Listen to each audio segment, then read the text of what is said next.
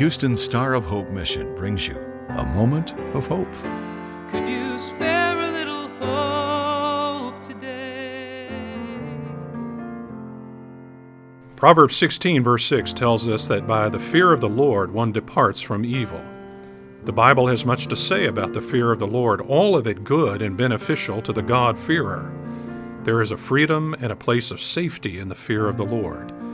The great boxing champion Floyd Patterson was preparing to enter the ring with the awesome Sonny Liston. Someone asked Floyd if he was afraid. His reply, "I find fear to be necessary. Without it, I'd be scared to death." The fear of the Lord gives life to the believer, saving him from the doom of being scared to death. This is Dick Drury.